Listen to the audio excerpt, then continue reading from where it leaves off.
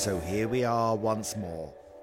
Hello, I'm Paul Rose. Some of you might know me as Mr. Biffo, and I'm joined once again on the Between You and Me podcast by my dear wife, Sanya. Hello, everybody. Some of you might not know me as Mrs. Biffo. No one calls you that. No, thank goodness. Thank you to everyone who's listened and subscribed to the podcast so far. We've been slightly taken aback by how well the first couple of episodes have gone. Yeah, thank you, everyone. And we see from our analytics that we've got listeners as far afield as Australia. Yay! And India. Oh, cool. Yeah. I saw we had someone in Portugal as well. Yes, lots in And- Germany, which is no yes. great surprise given Germany is a bit of a heartland of prog rock. So this week we're going to jump slightly forward from Market Square Heroes and Grendel and delve into the band's first album, which was released, I believe, in March 1983. So a little bit of background. The album was recorded at the Marquee Studios. Now, Sanya, you've probably not heard of the Marquee, have you? I haven't, no. It's a bit of a legendary venue in London that became a bit of a home from home for Marillion in its second location in Wardour Street, which I think I went to once before it moved around the corner. You've actually been in the second or third location of the Marquee, which is now a pub. have? Yeah, that huge pub. Oh, that massive pub Charing with- Cross Road. With the tree in it. No. Oh. It's got like something like the longest bar in London. It's got two entrances, one at the front, one at the back. Anyway, you've been there. Okay. Yeah, I'll take your think word I was for telling it. you about how I once had my shirt ripped off at a Goodbye Mr. Mackenzie gig, more or less where we were standing. Rings a bell. I still can't quite place where it might be. I was in the mosh pit. Wow. Not Go in the pub. you. Yeah, I know. What a You're a cool rocker. rocking dude I am. I am the rockingest. So the Marquee, it was a legendary venue, but it also had a studio. By the time they came to record their album, Marillion were more or less regulars, having toured around Buckinghamshire. They ended up at the Marquee where Fish basically lived there and used to get in for free and got to know all the staff. So it seemed like a natural for them to then record their album Right, at the makes Marquee. sense. It makes sense. They replaced the producer of the Market Square Heroes single with a guy called Nick Torber, who was considered by EMI, their record company, as a little bit more modern. Right. In that he'd recently produced records by Toyah Willcox. And he'd famously recorded Thin Lizzy back in the 70s, I think. Okay. So Yeah, I've heard of them. You've heard of them. So that's what you need to know. By this time, there was buzz around Marillion. They were seen as part of a new wave of British progressive rock. But it's fair to say that they were the only British progressive rock band of the 80s to really make a go of it. All right. But why? Yes, Well, we why need is to that? delve into the album and see if Okay. we can spot any clues as to why they, above IQ and Pendragon and the other wannabes, didn't make it. So side one of Script for Jester's Tear, That's correct. which is there's a nice simple break between side one and side two because it's only 6 tracks on the album Mm-hmm. and 3 tracks per side, given that Grendel and Market Square Heroes didn't appear. So track 1 is the title track. Script for a Jester's Tear. I'm going to let Sanya tell you what she makes of this, given that it's a track that you have heard live and you are familiar with. Yes, I have heard it live. Only sung by Steve Hogarth, though, of course. I really like this song. What I've got written here is that it's a very heart-wrenching song. It's very emotionally evocative. Listening to it again through headphones, it gets me involved. How can you not with lyrics like "I'm losing on the swings" and I'm losing on the roundabouts, which I'm laughing at now, but that bit always gets stuck in my head. And when I say gets stuck in my head, it's not just for a day. It will get stuck in my head for about a week. You have a problem with earworms. I do, but especially with these Marillion Fish era songs, they're such earworms. What is it about them? It was something that he continued into his solo career. Somehow he's got a knack of coming up with phrases that I think that because they were, particularly these songs, with the exception actually of the one we're talking about, Script for Jester's Tear, they were all honed over several years live. So I think he always kind of writes lyrics. What you mean before they added them to an album? Yeah. Before they recorded them. right, I These didn't know songs that. were written to be played live. Except for this. So this Script for Justice here was not written to be played live. It was written for the album. Okay. But the other songs... And yet it works so well live. But the other songs, they are... I know, but they're kind of developed that technique, I think, of coming up, particularly Fish, who, when he joined the band, he was given some chunks of music and said, write some lyrics. They already had lyrics, some of them from the previous guy who was on vocals. Right. But Grendel is one which started as a song called The Tower. And Fish, he I think has this knack of songs that could be chanted live. Chanted, yes. And that's exactly what people do when they see him. Which Steve Hogarth is a different sort of lyricist. Yes, absolutely. He hasn't got that, and I don't mean this in any kind of derogatory way to either Fish or Steve Hogarth, but he hasn't got that kind of football stadium mentality where, you know, you're going home in a ambulance or... My experience is like Steve Hogarth's lyrics tend to draw you inwards, and Fish's lyrics draw you out of yourself and into the crowd and the audience that you're in, and kind of that's my personal experience being in a live setting with each of them. That's interesting, because certainly this album, I think, is written... It's all about the bedsit and being very sort of in yourself. And... No, what do you mean? Explain that. What do you mean by in yourself? There's something incredibly inward-looking about, certainly, Script for Justice Tear, the song, and The Web. Yes. It's before Fish had started singing about the outside world, which he does get onto by the end of this album. But there's something very self-indulgent about, for me, these lyrics. Because, well, let's find out what you think Script for Justice Tear, the song, is about. Okay, so now this is just going by the lyrics Promised Wedding, Now Awake. Which is possibly my favourite line in the song. Is it? Weirdly, yeah. Is it? Oh, okay.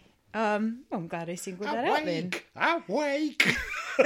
Which I didn't understand that's what he was saying until I looked at the lyrics. Awake, not awake. Yeah. And the lyrics about him going solo, I'm guessing it might be a song about a really bad, overdramatic reaction to a breakup. Yes. In fact... A really bad breakup. I mean... Not any breakup. His breakup with Kaylee. Oh, is it? This is the start, this album, effectively, what is the Kaylee trilogy, which is this album, the next one, and then Misplaced Childhood, which was the album that had Kaylee on it. It was Fish's first serious relationship. Right. And yeah, so hang on. I want to take that back, because I said perhaps an overdramatic reaction to a breakup, but you can't really have an overdramatic reaction to a breakup if it's a really serious relationship. You get as dramatic as you need to. That's fine. Okay, you heard it. You heard it here first, everyone. Sorry, Sanya's giving you fine. permission. I don't mean that's fine. I just mean it's okay to feel your feelings. At the same time, there's something brilliantly young about writing this sort of poetry about a breakup and someone who... What the song isn't so much about a breakup, it's about that Fish caused it. So he's writing about it from the perspective of somebody, i.e. himself, who caused the breakup. And now I understand when he says to bleed the lyric for this song, to write the rights, to right my wrongs. Yeah. Aha, another that's emotional suicide. It's self-inflicted. He's caused himself this pain. And here it's very raw. So here I am once more in the playground of the broken hearts. I never did write that love song. The words just never seemed to flow. Now sad in reflection did I gaze through perfection and examine the shadows on the other side of morning. So this is him looking back and going, oh God, I screwed this up. Oh. It's taking responsibility for what he did, which in his words, in interviews and things, he put the band first. Fish is why Marillion got signed, because he would go and hustle. He would give out demos. He would, get on the phone. He was booking the gigs. Right.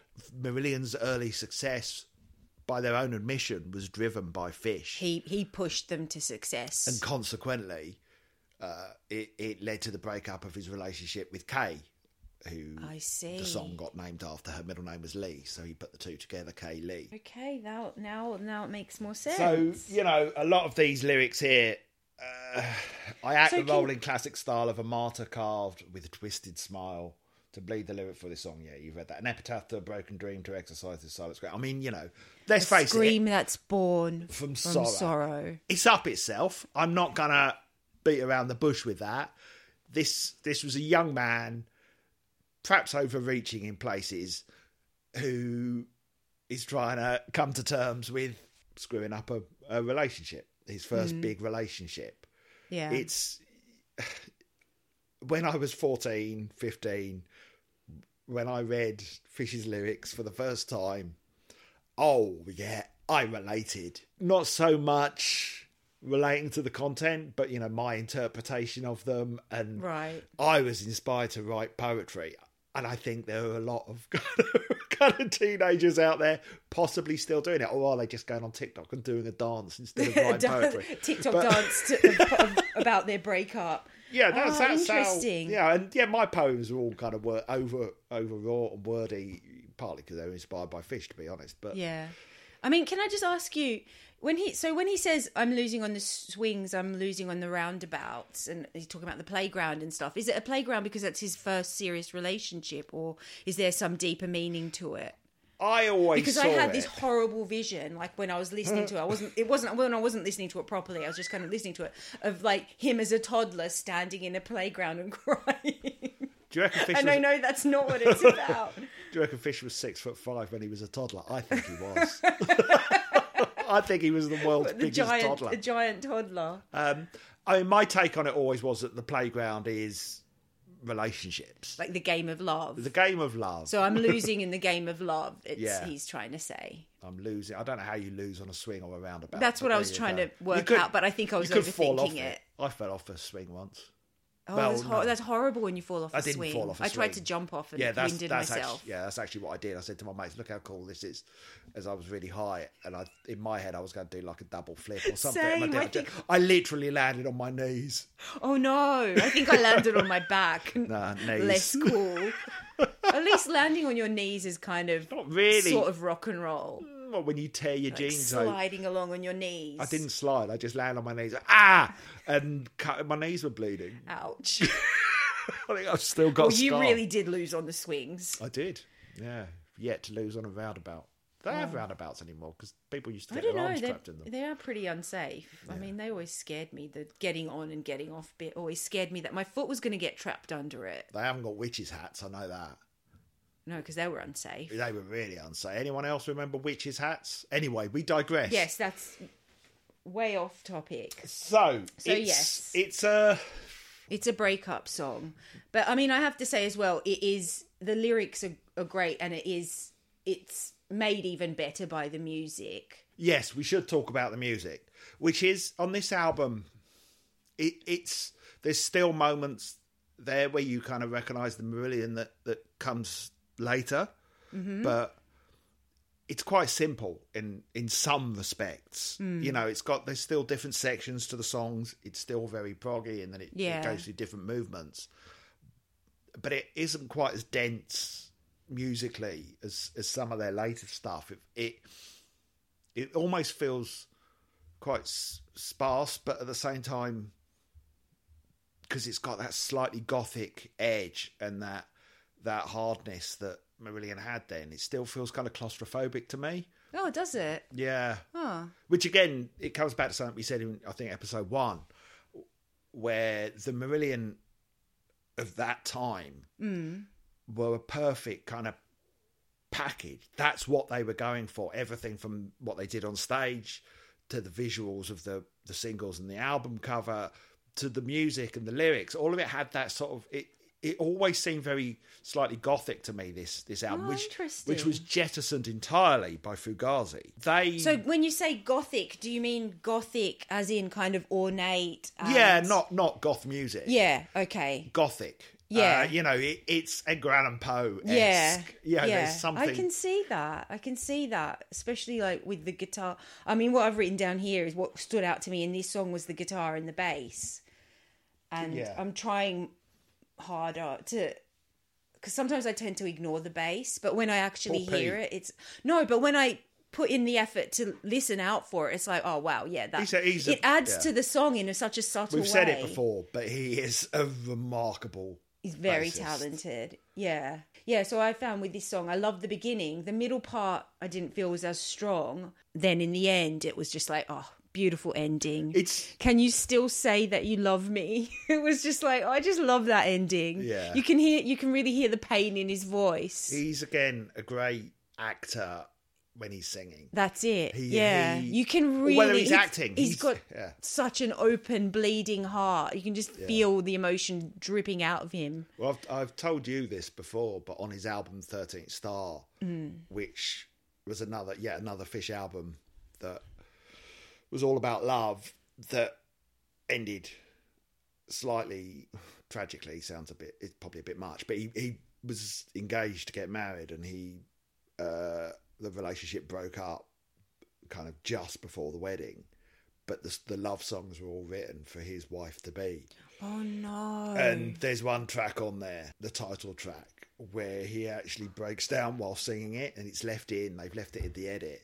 God, it gets me every single time. Because you feel I felt his emotion in Script for a Jester's Tear. I could feel his pain. Again, for me, and I promise everyone that by the time we get to Fugazi, the Genesis comments will have stopped, but it's still unfortunately part of this era that you can't escape.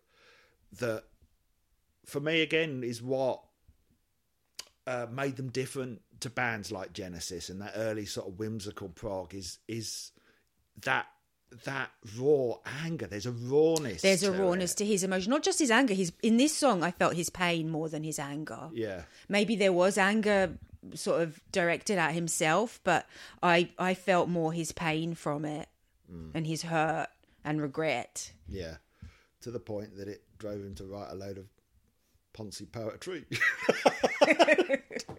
We've all been there. And a cool earworm. Yeah, we've all been there, haven't we, Sanya? Yes, we have.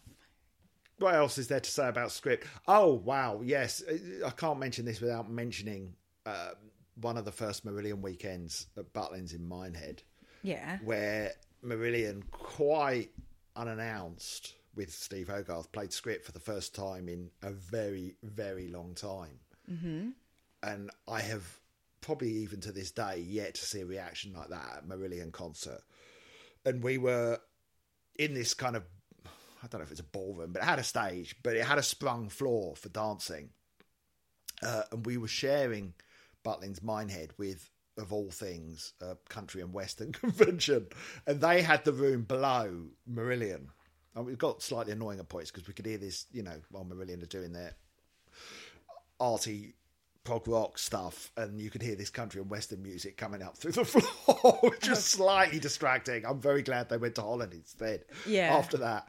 But Script started and the place went insane. But during the slightly bouncier bits, the entire audience started jumping up and down. And because the floor was there for dancing, I had this sprung floor.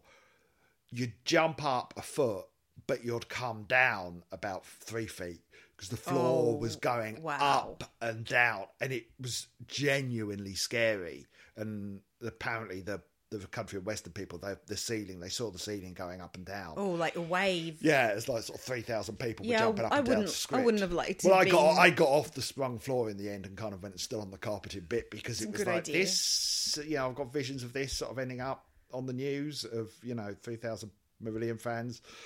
Well, 3,000 Marillion fans plus the 500 country and western fans they landed on killed. Imagine the carnage. Prog and country and western collide. Wow, what a story that would have been, wouldn't it? When two music genres collide. Yeah, literally.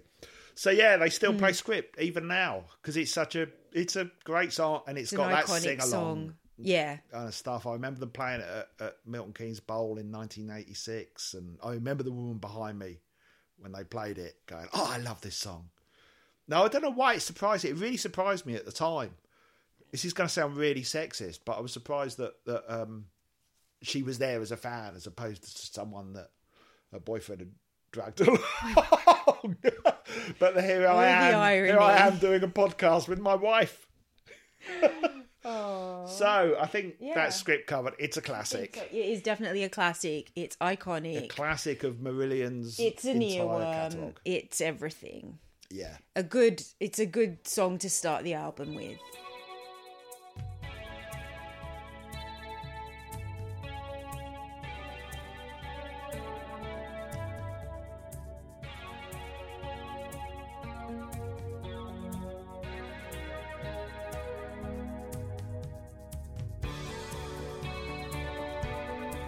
So moving on to Sha. I was gonna shout very fish. Rah! Sha, sha. Ow, ow, ow. Hope you all enjoyed those little renditions of fishisms. So moving on to, well, I wanted to introduce this with a line that Fish used to introduce it with, but I won't. I'll just ask you, what do you think is going on with He Knows You Know? Well, he knows you know. Problems. I'm guessing with lyrics such as you've got venom in your stomach, you've got poison in your head, which was probably my favourite line in the song, and singing psychedelic praises to the depths of a china bowl, which is how I'm going to talk about vomiting from forevermore. Do you know what? Until a couple of days ago, I never realised that line meant throwing up. Oh, really? I was like, oh, okay, he's mixing his drugs in a bowl. Oh. That shows how much I know about drugs. Oh, he's mixing up some LSD in a bowl. In a giant bowl, china bowl. I was just like, from now on, anytime anyone says they feel sick, I'm going to talk about singing psychedelic you're off to praises. sing some psychedelic praises. Yeah. So I'm guessing, is the whole album, is it a concept album? Well, no. No, okay. But Fish has a point kind of described it as a 3-album sort of cycle that was all loosely related to one another. Right. And certainly I can see, and I hesitate to say concept, but kind of a narrative running through the songs. Right. At least on the first side of script. Yeah. So this is what I was wondering. Is it a song? It sounds to me like a song about, well, it's obviously a song about substance misuse, but I don't know. See, this is the bit that confuses me. It's the he in the song. He knows you know. He's got experience. He's got problems. Listen to the lie. He fed. Is it a song about him after his breakup, with all his regrets and his pain leading him down a path of substance misuse, or is it about someone else? Or otherwise, I have got no idea. What it's about is Fish, I think, apparently worked in the Department of Social Security for a while. Right. And he was inspired to write this after suffering amphetamine-related stomach cramps one day while at work.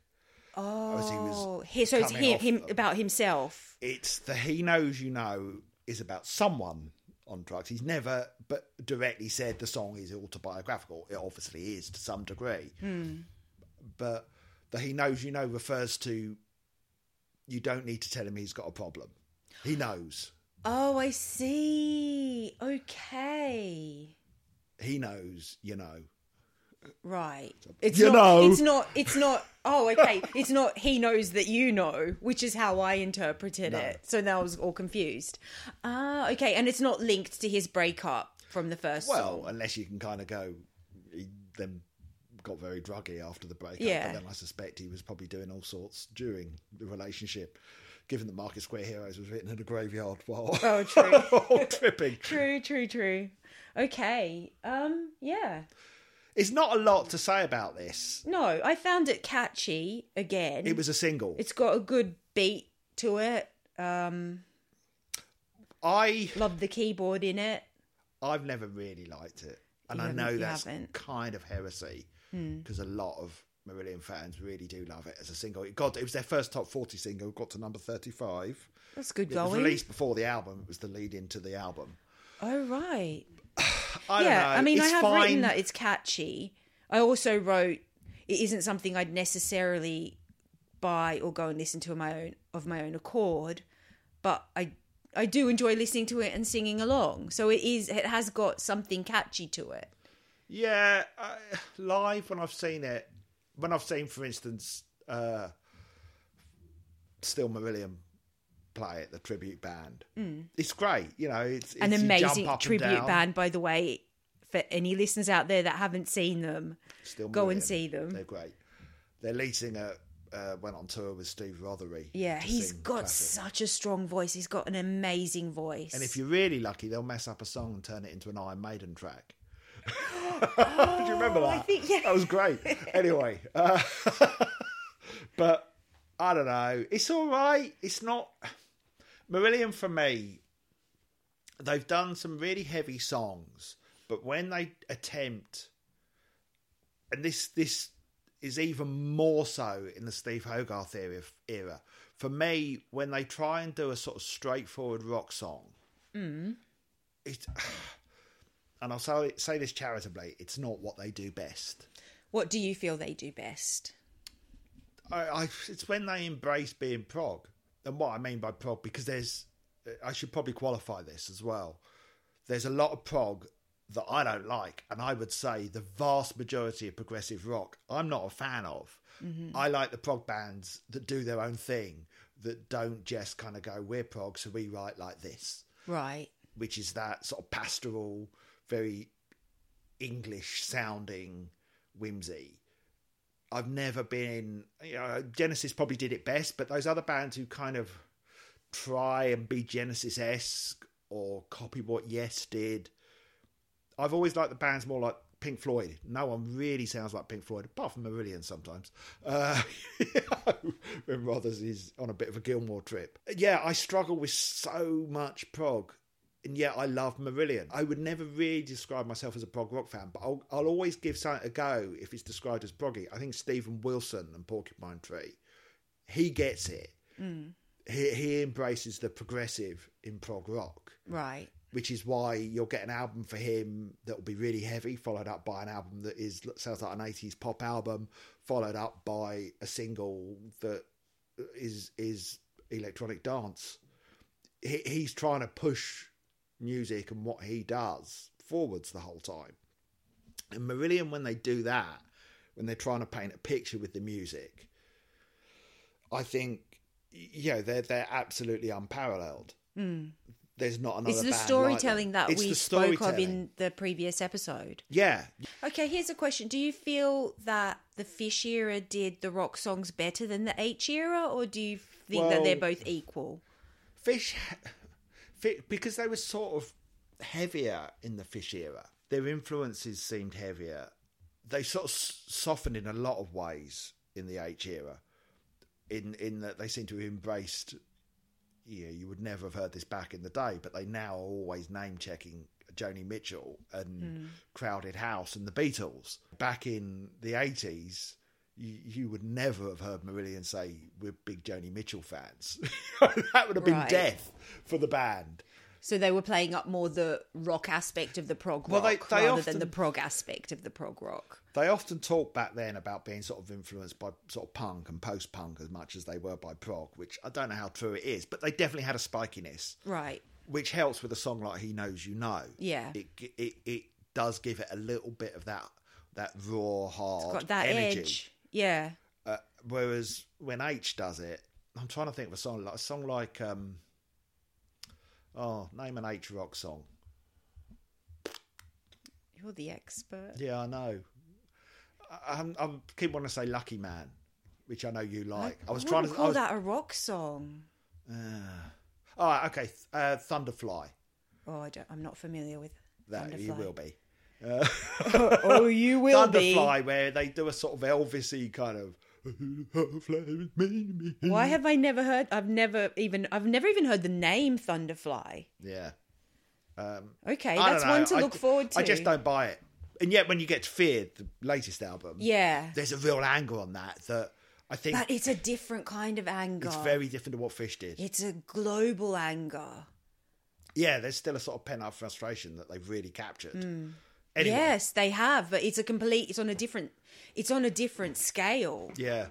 So I would say that the anger and the rage that Fish was able to sort of harness helps a song like He Knows You Know. But, sorry, those of you that love it, and I know there's a lot of you, I do find it just a bit nothing, a bit bland. It's fine, it's sing-along, because Fish is very good at that. You know, the he knows, you know. Yeah, I love that bit. And what is interesting as well to me, I was telling you this in the car yesterday, is that H apparently was prepared to sing He Knows You Know at one of the Marillion weekends, and they had a vote on what songs people would want to hear, and He Knows You Know came like right at the bottom of the poll, and he changed his mind. But would I want to hear Steve Hogarth singing He Knows You Know? My God, yes. I have time. I have no idea how that would work. Put in your vote now. Yeah, there's certain songs, something like Script for Jester's Tear, because H is so good at doing the kind of heartfelt, emotional stuff. Was a song like He Knows You Know that's about drugs paranoia. I can't imagine him singing that. But I have full faith in his ability to make it mean something to him, and therefore to make it his own. Yeah, maybe. I reckon he could. Well, yeah, and I'd love to hear it. Maybe you'll be lucky one day. Maybe. No, I think they've played all the Fish era songs they're going to play now. I don't think he's. You think they get them all out of their system? I think they've got their half a dozen that they'll wheel out at the conventions. I don't think they're going to suddenly introduce a new one now. So yeah, He Knows You Know. It's fine. Yeah, not a highlight for me. Okay, you're just going to give it as an "it's fine" as your final words. I don't know what more to say. It's one of those Marillion songs that that I feel out of step with the fans. Right. That a lot of them seem to like it, and there's a couple. There's one on the B-side, side 2 of Script for Jester's Tear that we'll get to in the next episode. That is another one that fans really love, and that a lot of fans really want Hogarth to sing. But it just, I don't get it. Another one on Afraid of Sunlight, Out of This World. I just find that a dirge. But we'll get to that in about 2 months' time. Eventually. Sorry if I'm shooting some sacred cows along the way, but this is all going to be subjective, I'm afraid. Yeah. Feel free to drop us a tweet or message on Facebook. We've got a Facebook page now, by the way, BYAM Pod. BYAM Pod, yeah. P-O-D. So you can tell me why I'm wrong to have my opinions. So it's a short song. It's a pop rock song. It's average. Sorry, but it's a good sing-along. Ouch. It's a good sing-along live.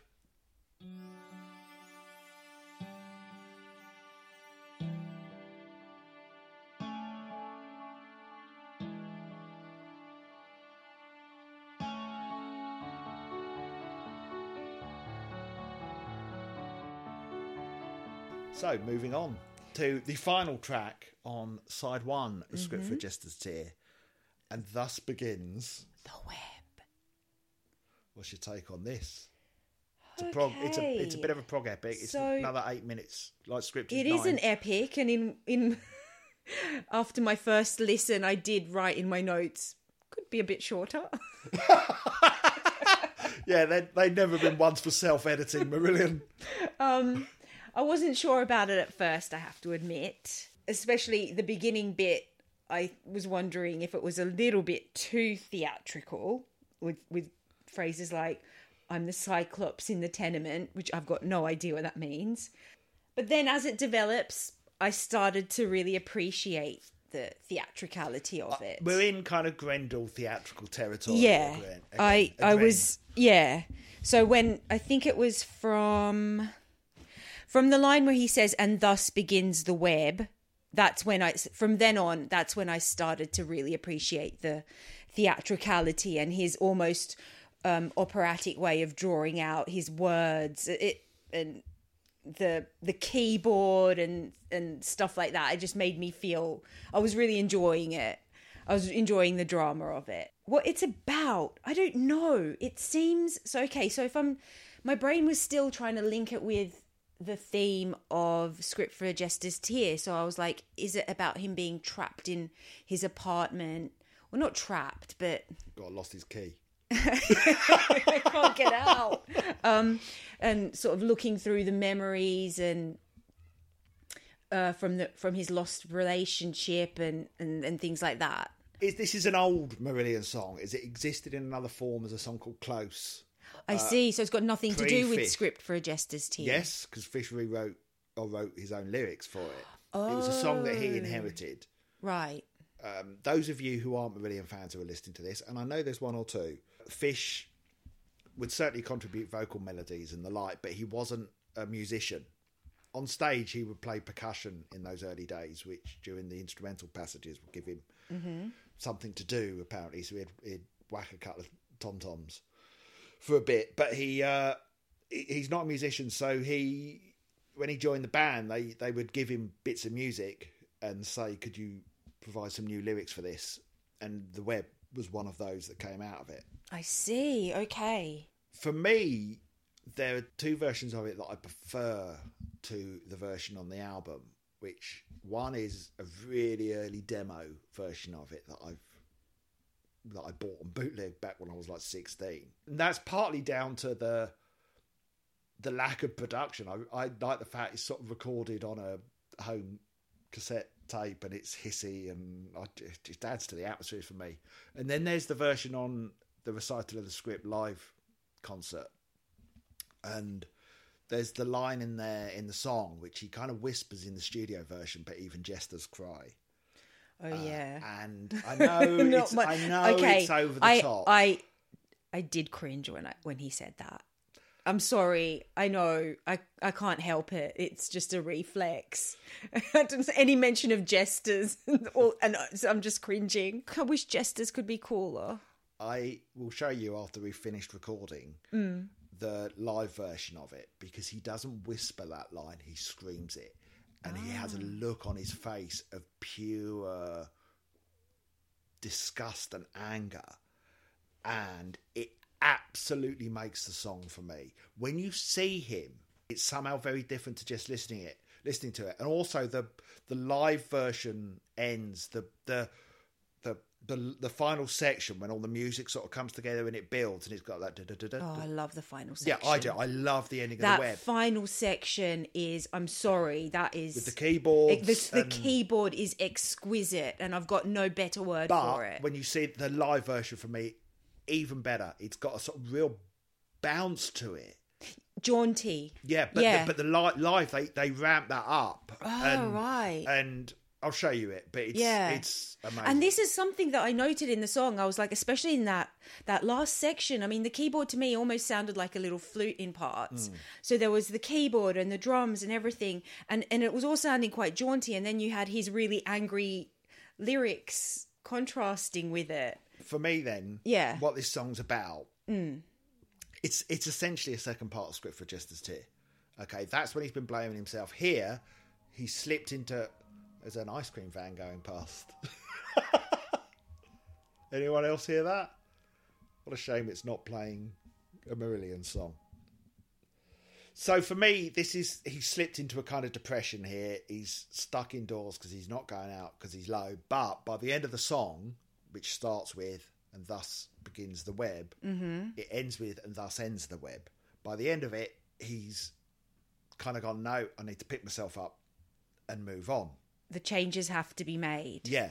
Yeah, my favourite bit from the song was that verse where he says, I realise I hold the key to freedom. Oh, I cannot let my life be ruled by threads, which I don't know what the threads are. The time has come to make decisions. The changes have to be made. And then it goes into that end section, which is amazing. Yeah. This is Fish getting literary again. So I've got a new book for you to go away and read. I haven't finished Grendel yet. After you finish Grendel. Just a small side note, after reading Grendel, I've got so much more to say about the song. Like, I have such a much deeper respect for the song. And it was already a perfect song. So there you go. Please continue. It alludes to Homer's Odyssey. What? The wife of Odysseus, better known in... This song, The Web? The Web. Okay. Threads. That was a twist. Yeah, I knew you didn't see that coming. No, I didn't. Oh, wow. And the wife of Odysseus, also known as Ulysses... Ulysses, soaring through all the galaxies. Anyway, so Ulysses stroke Odysseus went off to fight a war, and his wife Penelope was left at home. And Penelope was an attractive lady and got a lot of suitors in that time. And so she started weaving shroud or web. Oh, that's what the flaming shroud is in the song. So she that started making confused that, me. and she would say to her suitors, when I finish this, then my husband is dead and you can get your leg over. But every night, she'd never finish it, because every night she would unpick the web. Oh, I see. So this is Fish, from what I get. He's never able to move on, because every night he goes back and thinks about unpicks her and about his relationship, and he's just not over her. He's not ready to get over her yet. Yeah. That's really beautiful. Oh, shit. I knew once I explained that to you that you were going to... Can't help it. So, things like the Cyclops that's mentioned in there. Yes. That's another thing from which Greek I was like, what? Yeah. Once again, it's another reference to Greek mythology. So he read a lot of books. He did. He was a clever fellow. Well, yeah, he certainly wore his I'm clever on his sleeve, didn't he? Look at me. I've written a song about Grendel. Oh, I've written a song. I'm not sure I'm making that's fun. what it but was. God, I love it. Okay, now it all makes so much more sense. Yeah. And I have a greater appreciation for it. But still, it was that keyboard at the end and the drum and everything. For me, it's my second favourite song. Actually, saying that, there's Garden Pie on side two. Oh, that's tough. But I love this song, and I'm not sure I've ever seen it live. The first time I saw them was in 1986. Was meant to be 1985, but Fish had the first of his long documented sore throats, and the gig got postponed to early 86, but I don't know if they played the web then. I have this feeling that I saw it on that tour, but I can't remember. Anyway, I do. I love this song. It's theatrical. Again, it tells a story. Once you dig into it, actually, it's a bit clever. Then it's slightly wanky lyrics appear to, Yeah, don't be fooled by the lyrics. Yeah, they're smarter than they look. Yeah, they're not just someone. They're not just being to be poetic smart for the sake of it. They're actually saying something. He's There's a using meaning metaphor. behind them. Yeah. He was clever. Yeah. It's telling, though, that how it was still the work of a young man, because he really doesn't write songs like that anymore. Not to that degree. His lyrics have become certainly less wordy. He's still great at a visual image that he can conjure up. But again, this, like Grendel, for me, is a song that all of it holds together as an entire piece. Right. You know, musically, the vocal delivery and the words and the atmosphere of it, that all of those combined together just create something that's very unique. So out of Script for a Jester's Tear, He Knows and You Know, and The Web, which one is your favourite out of those three? I'm going to say Script, because Script live, I've seen it live so many times, and it's always oh my God, they're playing Script. And The Web is more involved and intricate. It's a harder song to love, but for me, it's a very, very close second to Script. I really Poor love He it. Knows You Know. Of course, we can't mention The Web without Right. the live performance that Fish used to give of The Web, which was another one in which he went a bit OTT. Oh, was it? Yeah, every night. I don't think I've ever seen it. Oh, you've got something to look forward to when we finish I recording should have this. done that as research for this episode. I'm sorry, listeners, I failed you. Every night on stage, he would rip up a rubber plant. A rubber plant? Yeah. That's mentioned in the song, Yeah. isn't it? Look at you, so excited by that. What's that about? Crying midst my rubber plants, ignoring beckoning doors. Yeah, ignoring people knocking at his door because he's in there with his plants. But yeah, he would tear out the plant on stage. Oh, there you go. Yeah, he would also do a bit of that with He Knows You Know. When they played He Knows You Know, he would use the microphone as a syringe and pretend to shoot up. With the microphone? Yeah, he'd get it and kind of put it in the crook of his arm, and yeah, you know, Dark. that's what he did. He was a performer, or he still is. He is a performer. He is. He's the performer of my heart. I don't know what that means.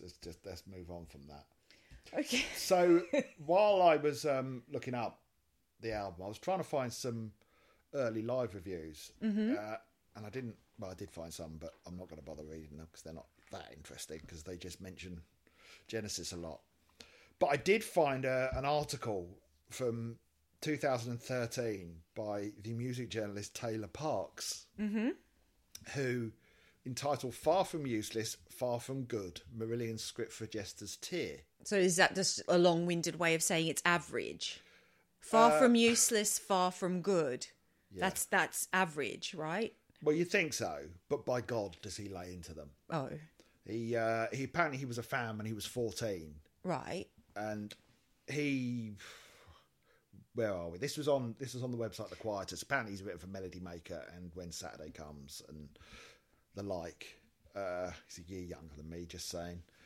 So his other favourite groups at the time, aside from Marillion, were the Smiths, The Fall, the Bad Seeds, Sonic Youth, then the likes of Syd Barrett, the Velvets, Motown, Dylan, bit of Miles Davis. So he gives you an idea of where his musical tastes really lie, and he wrote a lot about Britpop back in the 90s. So he's one of those, was a big early supporter of Oasis, which makes it ironic that, of course, it's that he writes, "It's true what they say, it sounds like Genesis." I didn't know at the time, and what Genesis sound like is one of those things you have no need to know when you're 14, blah, blah, blah. And he then goes on about smug whimsy. It's just, anyway, he just absolutely lays into them, right? But it's all the same old easy rubbish that Marillion fans have had. Frankly, now I've had it for 35 years, right? The Easy same rubbish, like easy criticisms. Yeah, and the stuff that you and I, as we're going through this and starting to discover that actually, yeah, they were young men and, there was a certain naivety to the Script for a Jester's Tear album, a lot of which would be gone by Fugazi. And yeah, there was some basis for the sort of Genesis comparisons, some of which we will get onto when we discuss side 2. But despite that, there's a reason why Marillion thrived in the 80s and have endured to today and can set out the Royal Albert Hall. There was more to them than that. Anyway, as he describes the lyrics here, they're fucking horrible. That's a bit harsh. His words. And I have had enough of these edgelord, beta male, Fred Perry polo shirt wearing twats over 35 years who think they're being cool by slagging off Marillion.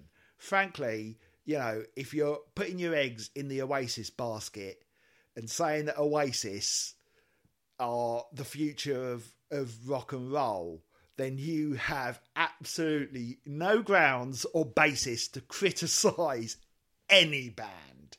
So you can take your frickin' Marky Smith and The Fall and shove them up your arse, because I am done after 35 years. Is Marillion perfect? No. Was Fish a perfect lyricist? No. Have they done some rubbish stuff? Yes. But then you show me another band with 18 albums who haven't done some landfill filler in that time. The fact is, Marillion have pushed themselves and have attempted to push the type of music they make far more than any Oasis or Mark. Every bloody song sounded the same. So don't come round here with your Fish lyrics are horrible and that it's whimsical and painful and the like. I've had enough. That's it. Sorry, I should have structured that rant a little bit better, but that's fine. It's said now. The only thing, Taylor Parks with an E. What sort of a name is Taylor Parks with an E? Parks. It sounds like what a wanker. No, all I can take from your rant is 35 years to get to this rant. You've got a really long fuse. Oh, I'm sure there's still going to be more. Because Taylor Parks with an E, is going to become my go-to. He now represents every music journalist who mistakes slagging stuff off with good quality journalism. I've been there. I used to write reviews about video games, right? I know, you can get a good reaction, and people who reading it think, if you can come up with a funny way to describe something as bad, they'll mistake that for good journalism. Try describing something as good in a funny way. Try doing that. That's harder. It's a lot harder. Taylor Parks with an E with your Fred Perry polo shirt. I mean, this is Taylor Parks from 35 years ago. He may have changed his opinions Bubs, by this was now. 2013. Oh, sorry. I thought it was 30. I thought it was from back in the 80s. Yeah. Which I think concludes this week's podcast. I think it... On that positive note. I'm speaking for every Marillion fan who's ever part of this. This is what I'm trying to, as I listen to these songs and albums, I'm trying to keep in mind, I'd like to be honest. I don't want to go full on and say something is, I don't want to criticize just for the sake of criticizing, or just for the sake of feeling that in order to have a balanced review, you need to have really terrible criticism of something. And I don't want to be overly praiseful if I don't actually feel that way. So, and I'm the same. For example, if it comes to Grendel, when I say it's an awesome song, that is full 100% honesty there. I believe we're going to get grief because I said I don't really like He Knows You Know, but that's what you're going to get from us. We're at least going to be honest about it. And as Marillion fans will know, we can slag off the band and criticise them more than anyone, but the second someone else who's an outsider comes in and does it, who doesn't really understand, then we will join ranks and stand shoulder to shoulder. It's like family, we can all take the piss out of our siblings, but if anyone else did it, well, actually. Oh.